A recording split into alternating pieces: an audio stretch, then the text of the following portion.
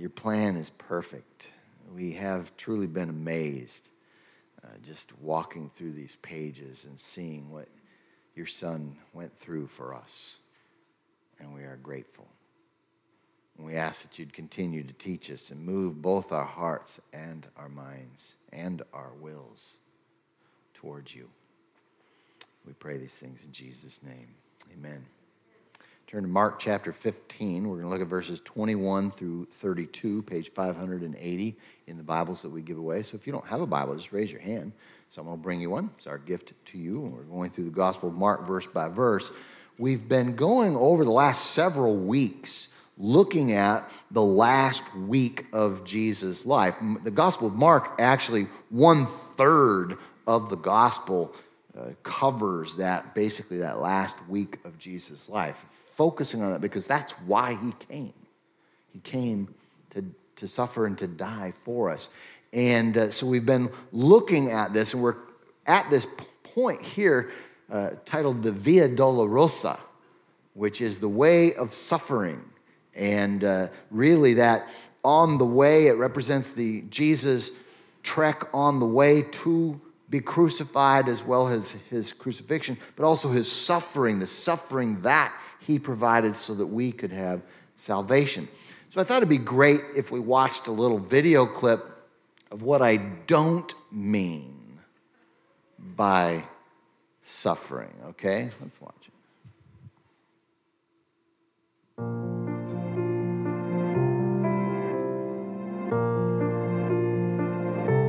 Road trip. After 7 hours in a car, we'll be besties by the time we get there.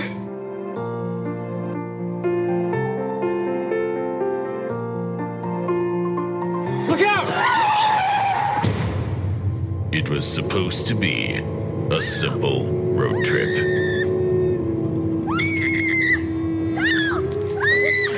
What's wrong? Are you hurt? No bars! Don't you quit on me. Don't you give up. Don't give up. Don't give up. Don't you die. Don't you die. Why?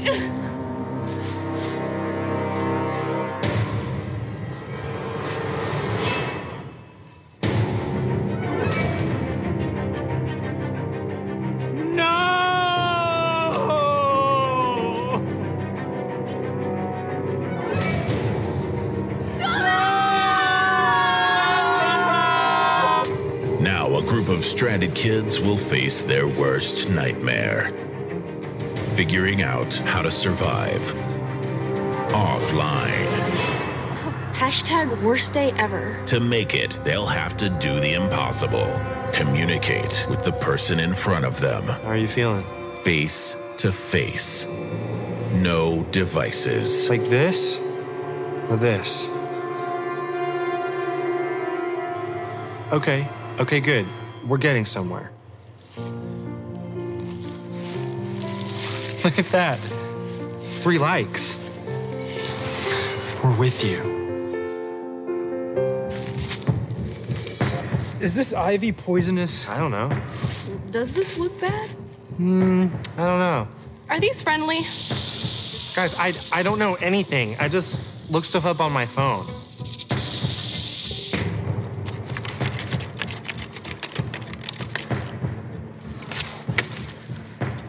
You know, guys, I heard that if you stab your phone battery with a stick, it'll spark. Maybe we should try it. No, not my phone.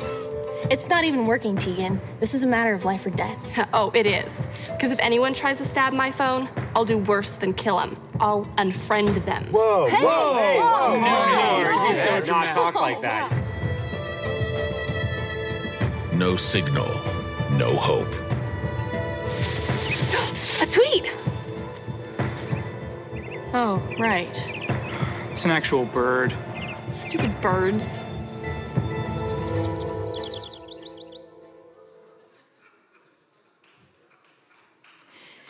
Oh, that's not what I mean by suffering, okay?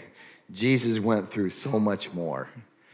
The Via Dolorosa means the way of suffering, referring to the path Jesus took to the cross.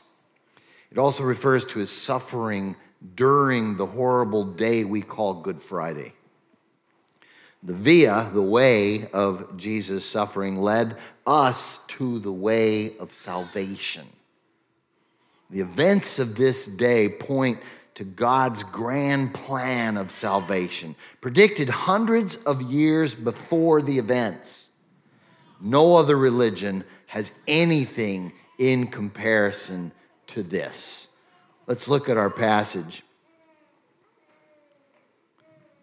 and read Mark chapter 15. They led him out to crucify him. Verse 21. They forced a man coming in from the country who was passing by to carry Jesus' cross. He was Simon of Cyrene, the father of Alexander and Rufus. They brought Jesus to the place called Golgotha, which means place of the skull. They tried to give him wine mixed with myrrh, but he did not take it. Then they crucified him and divided his clothes, casting lots for them to decide what each would get. Now it was 9 a.m. when they crucified him. The inscription of the charge written against him was "The King of the Jews." They crucified 2 criminals with him, one on his right and one on his left. Those who passed by were yelling insults at him, shaking their heads and saying, "Ha! The one who would destroy the temple and rebuild it in 3 days. Save yourself by coming down from the cross." In the same way, the chief priests with the scribes were mocking him among themselves and saying, "He saved others, but he cannot save himself. Let the Messiah, the King of Israel, come down now from the cross so that we may see and believe." Even those who were crucified with him taunted him. So here we see the suffering of Jesus and his crucifixion. So let's look at these events portraying Jesus' suffering, which fulfill Psalm 22. We're going to look at Psalm 22 in just a moment, and how these events led to our redemption. I want you to notice the Savior's love for us in what he was willing to endure for us. And notice also that it was all predicted. When we look at Psalm 22, a part of the plan of God from the beginning, revealing that it is true. Because if God predicted it hundreds of years ahead of time, that's the evidence that we know this is real.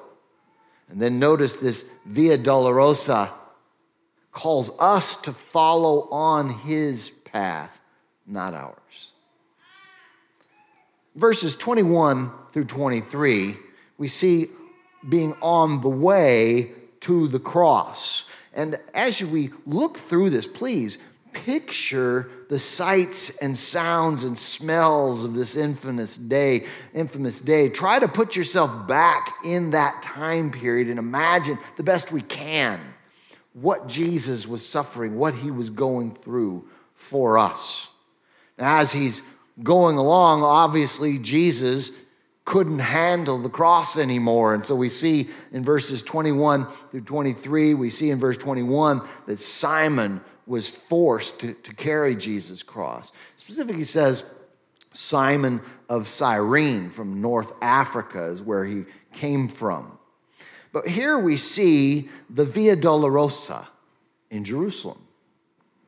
When we go to Israel, we're going to be going again in May of 2022, so a year from this May. Okay, we'll walk these streets, the streets called the Via Dolorosa, where Jesus, and much of it, the cobblestone road, etc., is very much like it was way back 2,000 years ago, and we'll be able to see that and walk and sense what it must have been like in this regard. But Jesus clearly was too weak to carry the cross any further.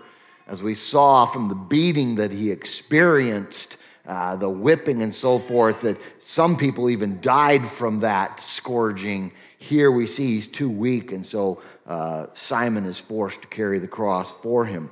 But interestingly, if you notice in the passage, it mentions also his 2 sons. So we have Simon of Cyrene, and then it mentions his two sons, Alexander and Rufus. And I think that's very important for us to recognize, especially Rufus, because Rufus was my favorite dog of all time. Okay. Poor Rufus, he died, but love that dog. But I'm just kidding. But Rufus especially is also even mentioned in Romans chapter 16 in the greetings that Paul gives. So it's very clear the reason why these are mentioned by name is they were a part of the family. They were a part of the church from the very beginning. And what we see here really is eyewitness testimony. It's the little things like this that reveal the authenticity of the account in its early attestation, because the Gospel of Mark, written probably around 55 AD, but it reflects eyewitness testimony that goes right back to the actual event, 30 AD. And so we know this stuff really did happen. So it's fascinating to see this. But then we go on as we're walking through the passage, and it says that they came to the place called Golgotha. Many of our songs we sing of Calvary, right? Calvary is actually not in the Bible, but it's the Latin translation of Golgotha. So Golgotha is the word that we see in the Bible, but we don't have any songs that I know of that sing of Golgotha. I guess maybe it doesn't roll off the tongue as easy as Calvary, perhaps. So they went with the Latin word, Calvaria is what it is. But here we see Golgotha literally means the place of the skull.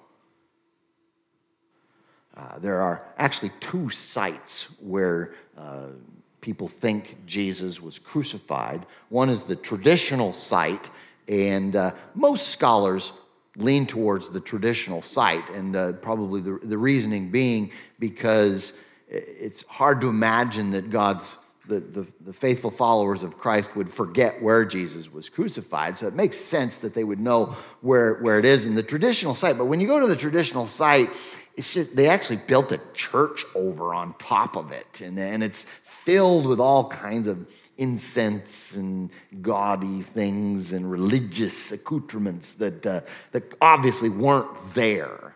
So when you go there, you kind of just feel like, is this really, what it was like? And but there's another place called Gordon's Calvary. And it's kind of fascinating because this place, some others believe that this was the actual site of the crucifixion of Jesus, because or Golgotha means place of the skull. I have a picture here. Let's see.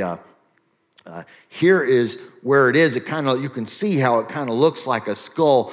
We have early pictures, black and white pictures dating many, many years before this that even more looks like a skull, but it's the wearing of the mountain or hill has kind of taken that away. But it's kind of fascinating that, is this, and this was known for looking like a skull throughout the centuries. So is this the actual place? So it would have been on top of this hill where he was crucified. And in fact, we have right down alongside the hillside there is this first century tomb that looks very much like, the tombs of that time period. And when we go to both sites, actually, when we go to Israel, but when you go to this site, you go inside and it just looks like, here's what it really looked like. Here's what it was like when Jesus was put in the tomb. And in fact, we have the Lord's Supper at this site and pray. It's just a wonderful experience. I like this one better, but, I suppose we'll find out which one was the actual site. But it's nice to go to both because you see the traditional site, but then you see this, which is probably much more realistic of what it was like at the time. And so we see this place, Golgotha, the place of the skull. Once again, why was it called the place of the skull? If it's the traditional site, it's just because that's the place of death. That's where people died. There was a graveyard nearby, etc. But here we see he's crucified, and then he's offered some drugged wine. Some people, as we read it, we might get the impression that, hey, this is mean. Another way of just, jabbing at Jesus and trying to make him suffer. But others, in fact, most scholars think this was probably an act of kindness, that have this drugged wine, you kind of are not in your full senses and experiencing the full pain. But Jesus turns it down. He turns it down because he's going to go through and drink the full cup of his Father's wrath while on the cross, just as he promised and committed to in the Garden of Gethsemane. And so we see this first part, and then in verses 24 through 28, we see the crucifixion. I want you to try to feel again what Christ experienced, the best that you can, as we walk through this. And it says, then they crucified him and divided his clothes, casting lots for them to decide what each would get. Now it was 9 a.m. when they crucified him. The inscription of the charge written against him was, "The King of the Jews." They crucified 2 criminals with him, one on his right and one on his left. And so we see the crucifixion. But in verses 24 and 25, we see prophecy fulfilled. And this is where Psalm 22 comes in hand. In Psalm 22, we could read through the whole psalm, but it's fascinating how in several parts it actually predicts what Christ would go through. But it's important for us to have a little understanding of Psalm 22. In Psalm 22, David is writing, and he probably was writing about his own experience at first, okay? So he's writing this in poetic form, but writing about his own experience. But even the ancient Jews and scholars today all agree that he's saying more than what actually happened to him back in those days. Now, David is writing around 1000 BC, so 1,000 years before the time of Christ. And when you look at the events, we know that much of this David didn't experience. So, and in a lot of David's writings, what even the ancient Jews discovered was that they were being more, there was a greater fulfillment in the ultimate Son of David, the King of Kings that would reign forever. And so they call these messianic psalms, psalms of the Messiah to come. And so predicting 1,000 years before the time what would take place. Let's look at just a few of the verses here in Psalm 22. It starts out in verse 1 where it says, my God, why have you abandoned me? Why are you so far from my deliverance and from my words of groaning? Now, Jesus, in the very next passage in Mark, which we'll cover another time, he actually cries out this cry when he was experiencing the wrath of God, the forsakenness of the Father, the worst of all of the suffering that he experienced. And so we see he's crying out. We see this, how it begins here. And then we see in verse 7, everyone who sees me mocks me. There's the scoffers. They sneer and shake their heads. He relies on the Lord. Let him save him. Let the Lord rescue him since he takes pleasure in him. And we'll cover that in just a moment. So we see that clearly a fulfillment. Skip down and look at verse 14. I am poured out like water, and all my bones are disjointed. My heart is like wax melting within me. My strength is dried up like baked clay. My tongue sticks to the roof of my mouth. You put me into the dust of death. Here we see a description of what does take place in crucifixion. When they're hanging, their bones are disjointed, etc. Their heart begins to pound because of all the pressure and the thirst. In fact, one of the things that he says on the cross is, I thirst. The thirst that comes over them in the hot sun as they're just baking at this time. He goes on, for dogs have surrounded me. A gang of evildoers has closed in on me. They pierced my hands and my feet. They pierced my hands and my feet. What was David talking about? We know he was talking about the crucifixion. But David is speaking 1,000 years before this, hundreds of years before crucifixion was even invented. How did he know specifically about being pierced in hands and feet? In Isaiah 53, he says he was pierced and crushed, speaking of a violent death. All predicted before crucifixion was even invented, but down to the very detail. They pierced my hands and feet. I can count all my bones. People look and stare at me. They divided my garments among themselves, and they cast lots for my clothing.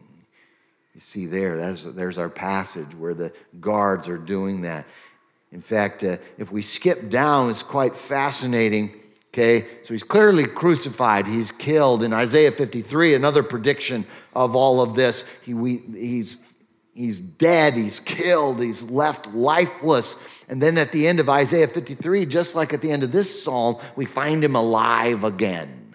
And here he says in verse 31, they will come and declare his righteousness to a people yet to be born. They will declare what he has done. Now, what's fascinating about that last phrase, what he has done, in the Hebrew, it does sound a lot like it is finished. So we see this incredible prediction ahead of time, revealing to us that God was in charge. This is all God's plan. It's the only way human beings can be saved. All other religions are false. None of them have anything like this in fulfillment. But the horror of it, back to our passage in Mark, the horror of what Jesus went through. Crucifixion was literally excruciating. The word excruciating comes from the word crucifixion. And because of this, many are embarrassed today about just all that Jesus went through, this not just the suffering, but more so the humiliation. And they're embarrassed to talk about it. And we have churches that speak of how, his death on the cross didn't pay for our penalty, and they change things around. But we also, in Islam, they rejected, they deny that he was crucified. The Quran specifically says that he wasn't crucified, but Allah just made it appear like he was. He actually made someone else to look like Jesus, and that guy was crucified. That's what the Quran teaches. You got to think, Allah is a deceiver? He deceived everybody? Why? And it's because Muhammad was embarrassed by this. But he's wrong. Jesus was crucified. He did go through this for us, and we do not need to be embarrassed. I want to read from Peter Moore's book, Disarming the Secular Gods. It gives a wonderful illustration.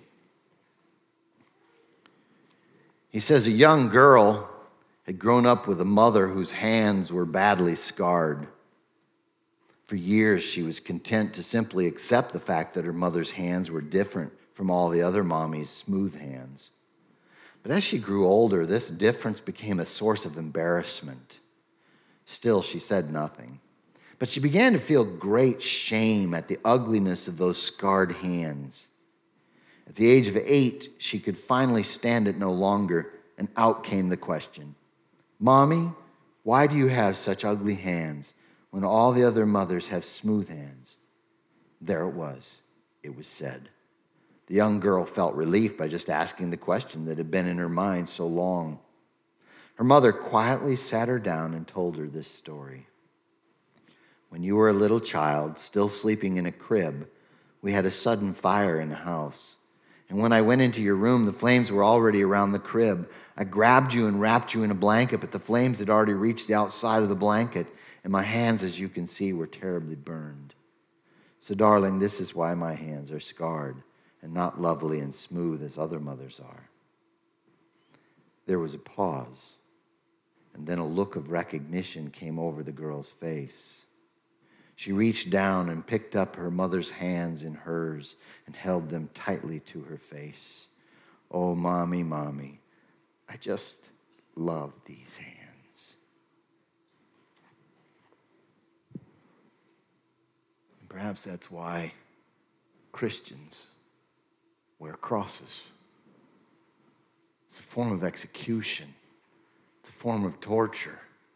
But we're not ashamed that our Savior was crucified for us. But the callous guards, they're casting lots to see which piece of clothing they can get out of this whole ordeal. Their callousness really reflected what most were like in Roman society of that time. We know that with the gladiators and all the other things that went on in Rome. The callousness is amazing. But here's the question: are we getting callous as a society? We allow the slaughter of millions of babies, making it legal right up to the time of birth. Are we getting callous as a society? We don't care about the elderly. There's been some major things in the news lately of several governors who, with their practices, they actually were putting elderly who had COVID into the nursing homes, and thousands were killed because of it. Was it out of callousness? Disregard for the elderly? Is this what we've become as a people?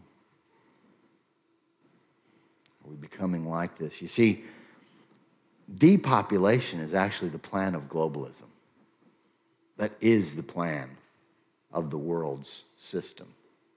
They want to depopulate the world because too many people using too much energy, et cetera, et cetera. But it's quite fascinating. The depopulators never take themselves out of the equation. It's sad. But we don't have to be like that, do we? We reach out and we love everyone. Now here, back in our passage, he gives the time frame. He says that it was around 9 o'clock in the morning. And we know from the other time indicators that he was on the cross for approximately 6 hours. So for 6 hours, one Friday, he actually satisfied an eternity of hell. And once again, many people are wondering how in the world could one man, by even going through such excruciating things, how could that pay for the penalties of all the sins of all the world, especially considering that the penalty for sin is hell, eternal hell? How could one man do this? And the fact is, it's because of who he is. Jesus is both God and man. The second person of the Trinity took on a second nature, that of humanity, born of the Virgin Mary. And so he's both God and man, and so has infinite worth. And so his death was of infinite value. To be able to pay those 6 hours that one Friday and to go through what he went through, an eternity of hell, those 6 hours. Wow. It's amazing. All we can say is praise you, Lord, that he was willing to do this and accomplished our forgiveness. The official crime was insurrection. On the sign it said, King of the Jews. Insurrection. Interestingly, remember, that's what Barabbas actually did. Barabbas, he was trying to overthrow Rome, and he was caught. He was released, didn't have to pay his penalty. Jesus wasn't an insurrectionist, but yet that was his crime and that was his death. It says, King of the Jews. What's fascinating is Jesus is the King of the Jews. He is the King of the Jews. We see this in the scriptures once again in the prophecies of old that predict this. In Isaiah chapter 11, verses 1 through 9, we see how this child would be born, but somehow the government would be on his shoulders, and that he would reign and rule with a rod of iron, and then bring total peace and justice to the world, to the point where everything is completely changed, where even the lion lies down with the lamb. There's no harm anymore on the planet. What a day.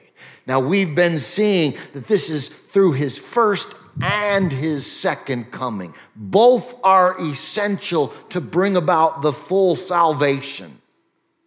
And we see this, but the first coming was to die so that our sins could be forgiven. And the second coming is to wipe out all evil. And in between those two, we share the gospel. We help as many people as possible come in. He is the King of the Jews. I want you to look at Revelation chapter 19, last book of the Bible, verses 11 through 16.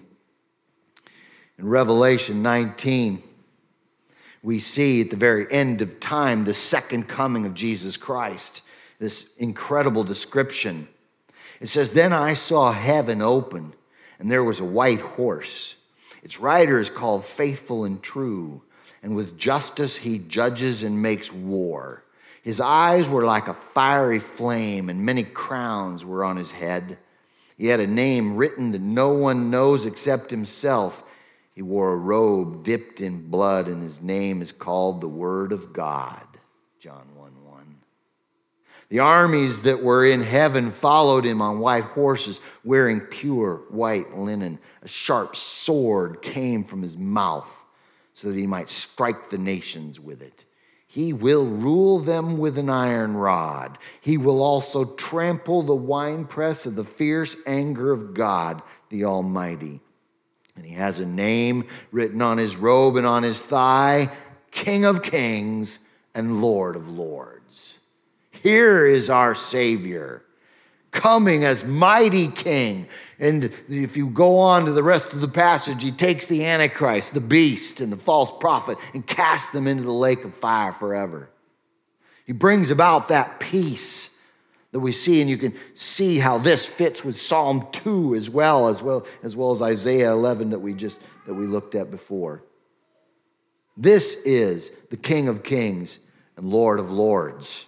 And so they were correct on the title, King of the Jews.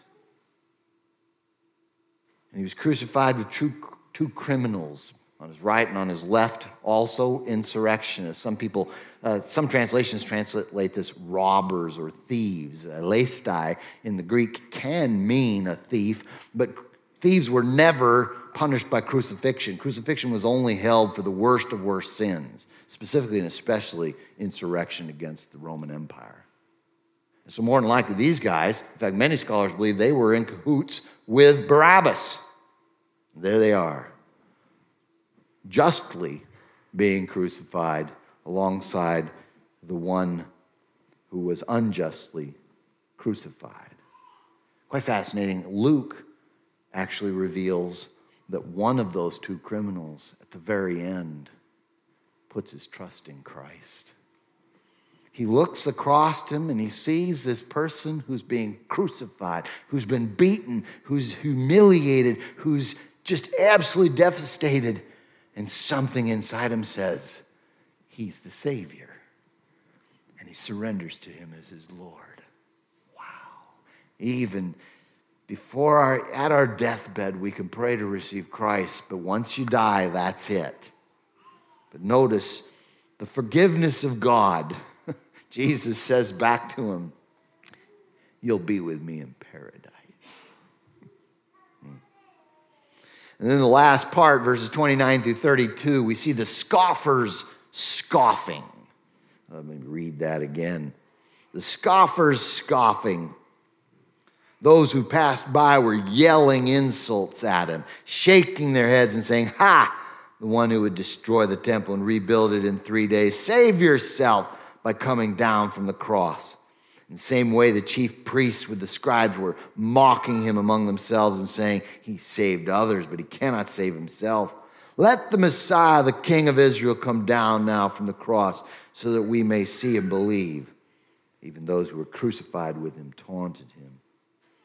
So we see the scoffers scoffing. You think, what is a scoffer? What does it mean to scoff or mock? I think is how some translations put this.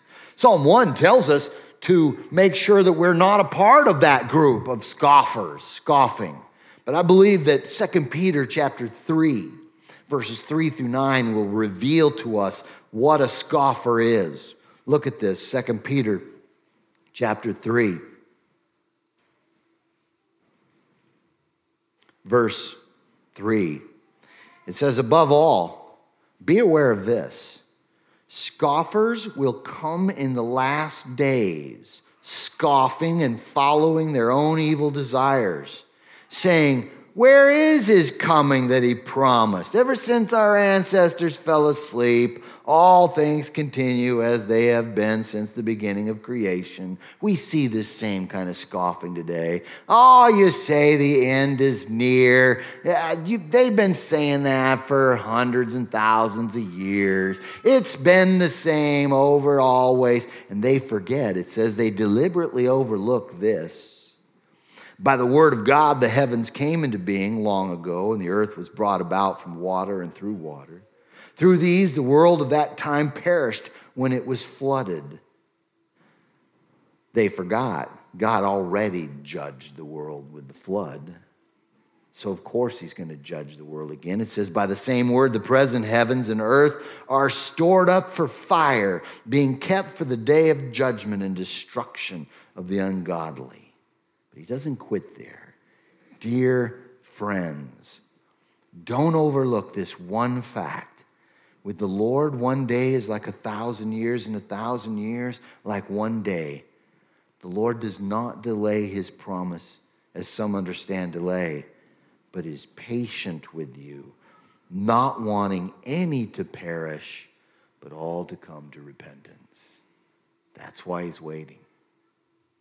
He wants to give everyone an opportunity, and that's why we're reaching out to people. That's why we're going to invite them to Easter service so that they can come and hear the truth. We're going to reach out until Jesus comes back, and he's waiting, he says, because he's patient, and he doesn't want anyone to perish, but everyone, now watch this, all to come to repentance. Notice he didn't say to faith or something like that. Because repentance and faith go together. No one can be saved apart from repentance. That's why it's being pointed out here. Jesus made it clear in Matthew 24 that it's repentance that brings forgiveness of sins. We're hearing a gospel today that eliminates repentance. A gospel today that says God loves everyone. If you just kind of believe this, then you don't have to worry about anything.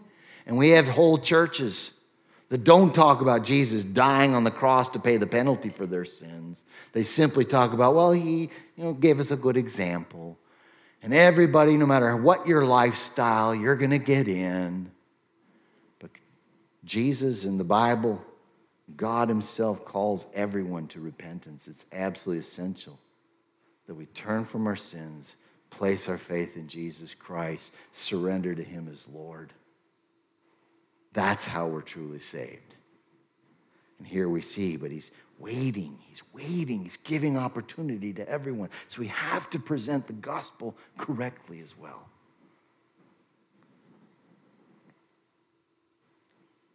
And so we see scoffers.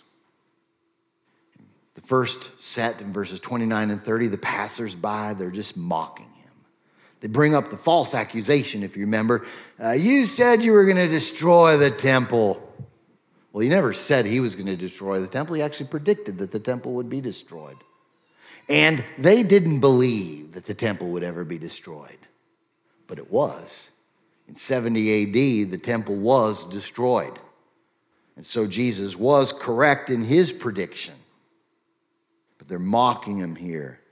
They say, save yourself. By the way, it also appears that the temple will be rebuilt before the end, according to 2 Thessalonians chapter 2, 1 through 4, perhaps the next thing on the calendar.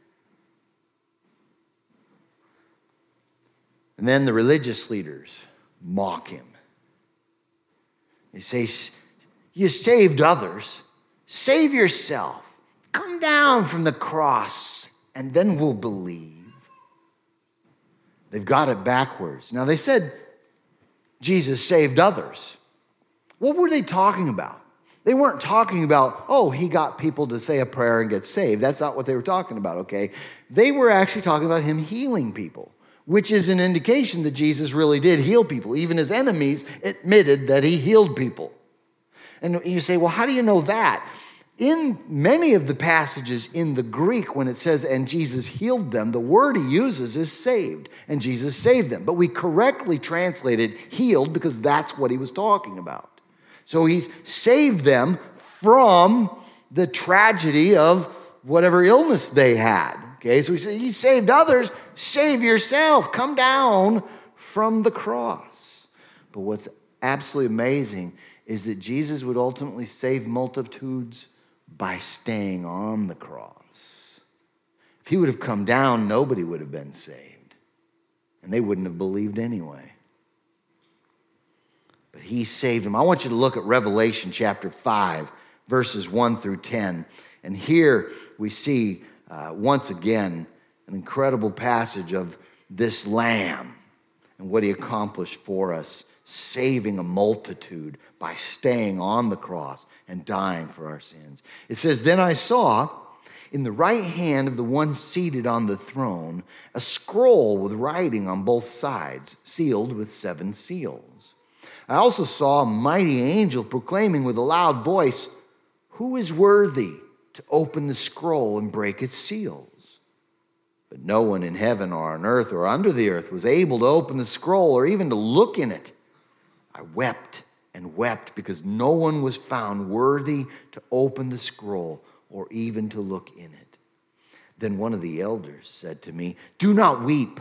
Look, the Lion from the tribe of Judah, the root of David, has conquered so that he is able to open the scroll and its 7 seals. The Lion of the tribe of Judah, the Messiah, the one that they knew was going to come and conquer. Look, the Lion. But then, that's what he heard. Now look what he saw in verse 6. Then I saw one like a slaughtered lamb. Not a lion. Remember, he has to come first as the lamb, as the ultimate sacrifice. A slaughtered lamb, that word slaughtered is the word used for the sacrifices of the Old Testament. They were slaughtered as sacrifices. Jesus was the ultimate sacrifice for our sins. I saw one like a slaughtered lamb standing in the midst of the throne. He's alive. He's killed, but he's alive. So we see the crucifixion and the resurrection being portrayed here. And the 4 living creatures, and among the elders, he had 7 horns and 7 eyes, which are the 7 spirits of God sent into all the earth. He went and took the scroll out of the right hand of the one seated on the throne. And when he took the scroll, the 4 living creatures and the 24 elders fell down before the Lamb. Each one had a harp and golden bowls filled with incense, which are the prayers of the saints. And they sang a new song. They began to worship Jesus because Jesus is God. You are worthy to take the scroll and to open its seals because you were slaughtered and you purchased people for God by your blood from every tribe and language and people and nation. From every tribe and language and people and nation, you made them a kingdom and priests to our God, and they will reign on the earth. By Jesus staying on the cross and dying for his sins, he provided forgiveness to bring about a church from every tribe, tongue, nation, language, color, you name it. This is God's plan, and he accomplished it by staying on the cross and dying for our sins. And 3 days later, we'll get to that when we get to Easter. 3 days later, he rose again from the dead.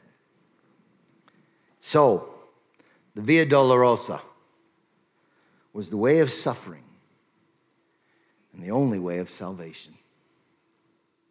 If we choose any other path than Jesus, we will suffer eternally for our own sins. See the love of God in this incredible plan and what he went through for us.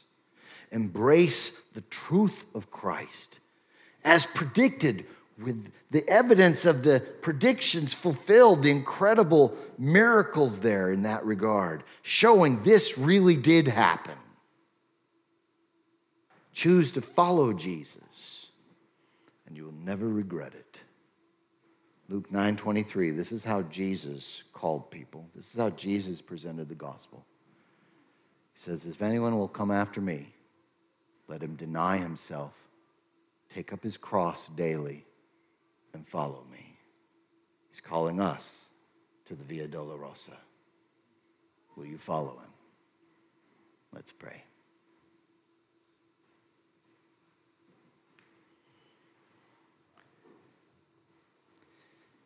All we can say is thank you. You are simply, truly amazing.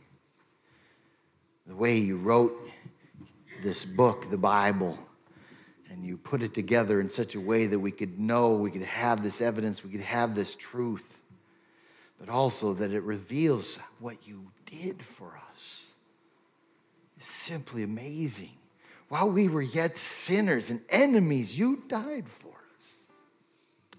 While we were mocking you, you went through all of this because you loved us. Oh, how good you are. How amazing you are. We want to praise you now. We want to receive you now into our lives. If there's anyone here who doesn't know you personally, please, oh Father, draw them to yourself.